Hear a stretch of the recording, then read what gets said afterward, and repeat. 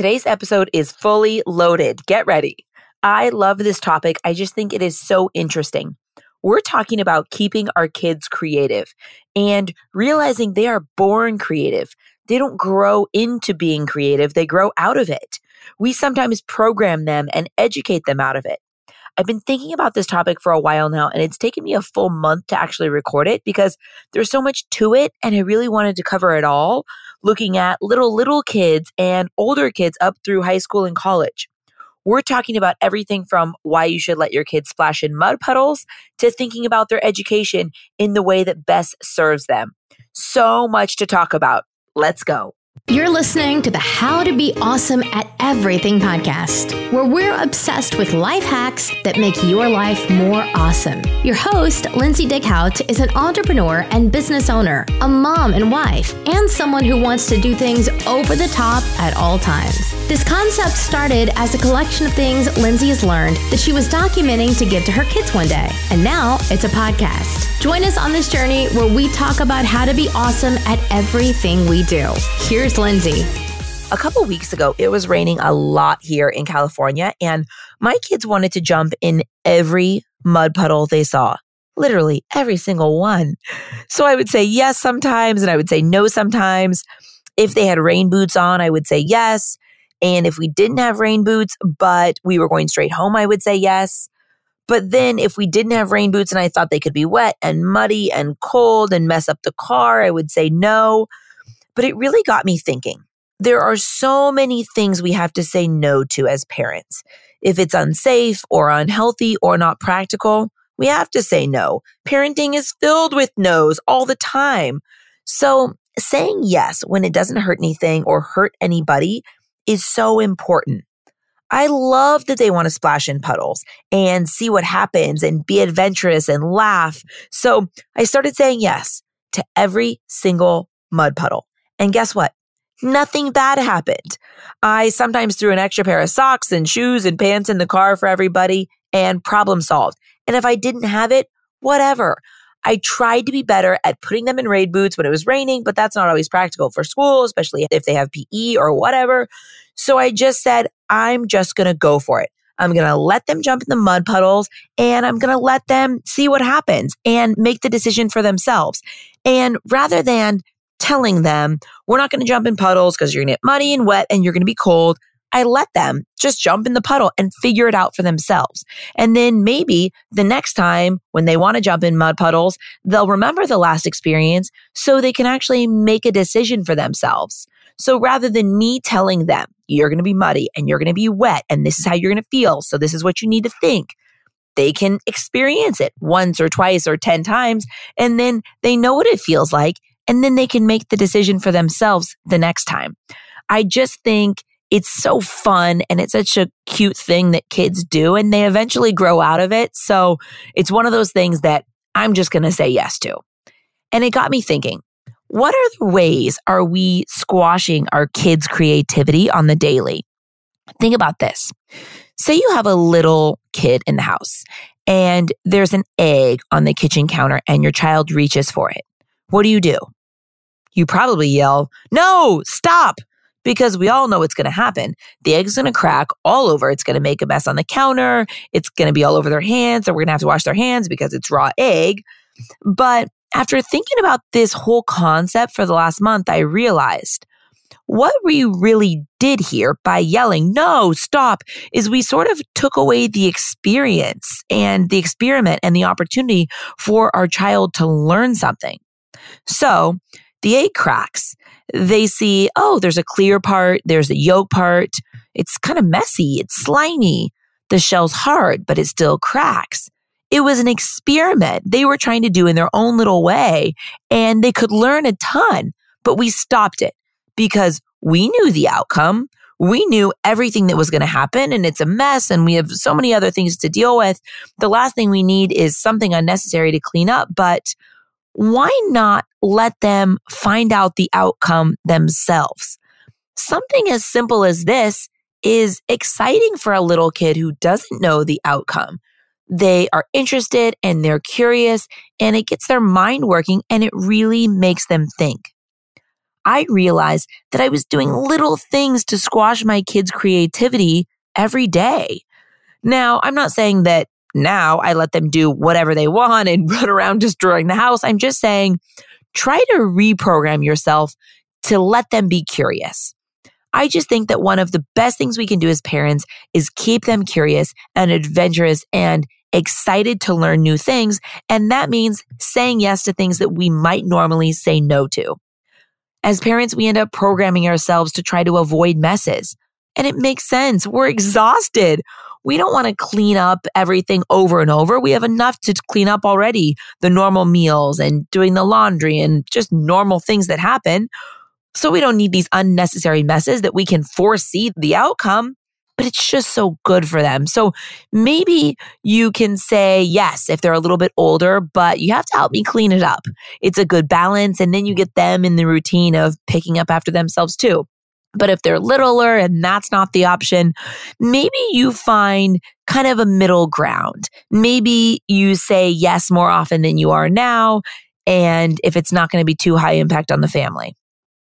And maybe also how you decide is if they aren't going to get hurt or hurt anyone else, or it's not disrespectful in any way, maybe you allow it because you can always give them an extra bath or change their clothes or wash their hands. The lesson they've learned is just so valuable and it's worth it.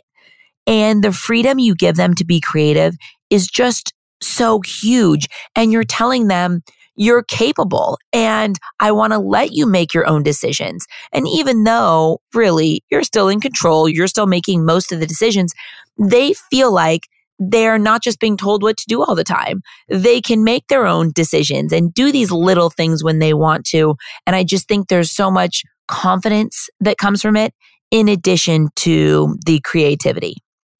I also shifted my mind in the way I answer questions in two totally different ways. So when my kids ask me a question, rather than giving them the answer, I ask them a question. So I'll ask them something like, what do you think? Or, how would that make you feel? Or how could we figure out the answer to this problem? So I found that it really creates cool, new, engaging conversations. Again, we're busy and oftentimes kids ask a lot of questions, man. So they fire questions at us, we fire answers at them, and there's not a lot of thinking and engaging going on there. So I just started answering every question with a question, and it ended up being really cool. At dinner, we have more thoughtful conversations and we're all engaged and thinking about new things. And I'm allowing them to figure out the answers to questions rather than just tell them.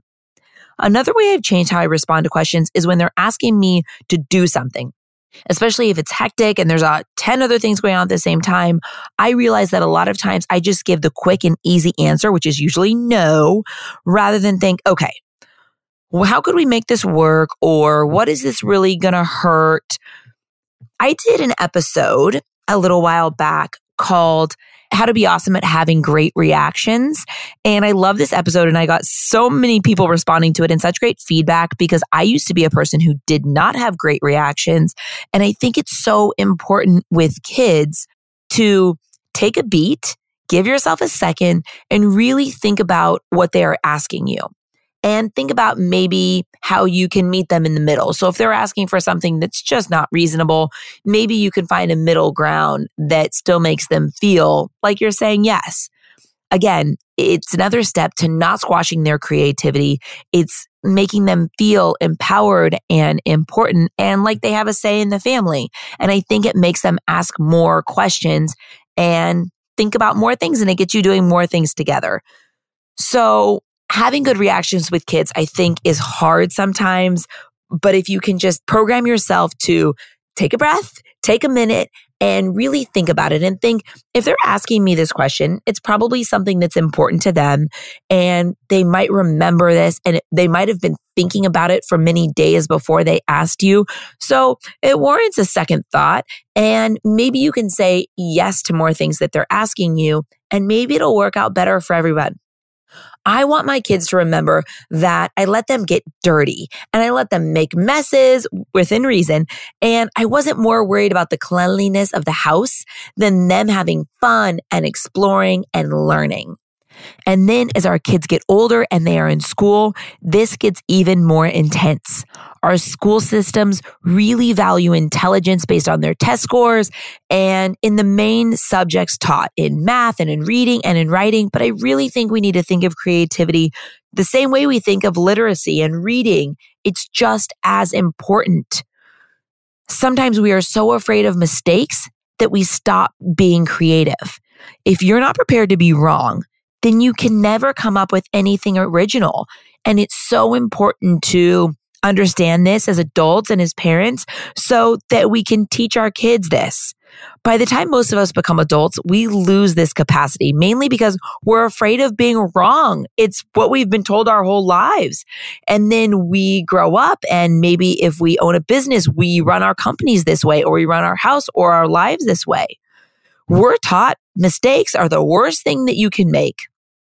When I was researching this topic, I read a very interesting article about Picasso, and he said, all children are born artists.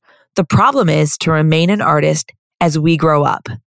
And that really struck me. Think about it. We are all born creative. We don't grow into creativity. We grow out of it. Sometimes we're educated out of it. So why is this? Think about it. In school, math and English are the most important, and other subjects like art and music and drama and dance are lesser important. And as our children grow up, we start to educate them really only focusing on their heads. But maybe some kids are different. Maybe some kids need to move their bodies to be creative and unique. Maybe they need to dance or they need to sing. But when our kids come to us and tell us that they love doing this, something creative, something in the arts, we might say, cool, that can be your hobby, but you can't make a living or you can't make real money doing that. And maybe they can't make as much as they could if they went to business school and got a traditional business job, but maybe that's okay. Maybe they can make half as much, but be twice as happy. And at the end of the day, isn't that what we really want for our kids, for them to be happy and happy according to what they love and what they want, not according to what we want and what we want for them? And guess what? Maybe they actually can make a great amount of money doing that. Now more than ever, there are so many ways to build a great career or a great business doing what you love, even if it's very non-traditional.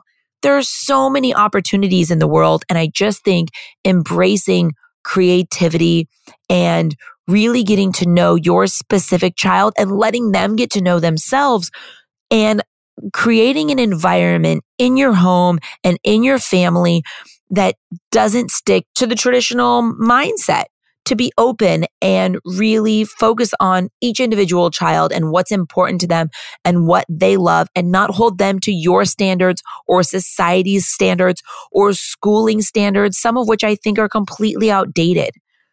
And I think it goes even further with some kids. I think some of these creative kids are often labeled as hyperactive, or they're told they need medicine and they're told they need to calm down. But maybe they're just smart in different ways. Maybe they're interested in different things, and maybe we're squashing their creativity. Many very brilliant and creative children grow up thinking that they are not brilliant. Oftentimes it's because what they're good at in school wasn't what was valued, and what they were good at is often stigmatized. So sometimes we could actually push our kids to school so they can get into a good college and get a good degree. But guess what? Everyone's getting degrees these days. 30 years ago, if you got a degree walking out of college, you walked into a great job. But as we all know, that's not the case anymore. Many kids get great degrees from great colleges and they move or they come home and it's hard to get a job. Just because you have a degree doesn't mean you're walking into a great job. It just doesn't carry the weight that it used to. So this should empower us even more to change our mindset around education and what's important and what's required and the requirements we put on all of our children, regardless of their individuality. Now, I'm not talking about having our children work any less hard. Totally the opposite. We need to teach our kids that someone else's opinion of you does not determine your reality. And you have to work hard and you have to work on yourself and you have to have an unstoppable attitude and not make excuses and hold a constant vision of what you want to achieve. Let's really get to know our kids as they grow up and allow them to be creative and allow them to know themselves rather than programming them. Let's teach our kids to get out of their comfort zone, and they don't have to do the same thing everybody else is doing. They can try new things and not be afraid to fail and not be afraid of mistakes. We need to see our kids' creative capacities and encourage them into whatever it is that makes them the happiest. I can honestly say that the happiest people I know in my life are the people that get to do what they want to do most of the time. Think about that. The happiest people I know are the people that get to do what they want to do most of the time. And really, what more could we want for our kids than that? I love this topic and I'd love to continue the conversation. I'd love to hear what you think. Please ping me on Instagram at Lindsay's Cloud and comment on the post about this episode. Thank you so much for listening. It means so much to me. I've learned so much in researching this, and I really hope this episode brings you a lot of value. If you have a minute, please pop over and rate the podcast on Apple Podcasts. It would mean so much to me. Until next time, cheers to splashing in mud puddles. Thanks for listening to the How to Be Awesome at Everything podcast. For more info about today's episode and all past episodes, head over to howtobeawesomeateverything.com, where we break it all down. Tell us what you thought of today's topic on Lindsay's Instagram at Lindsay's Cloud. Until next time, go out and be awesome, because that's exactly what you are.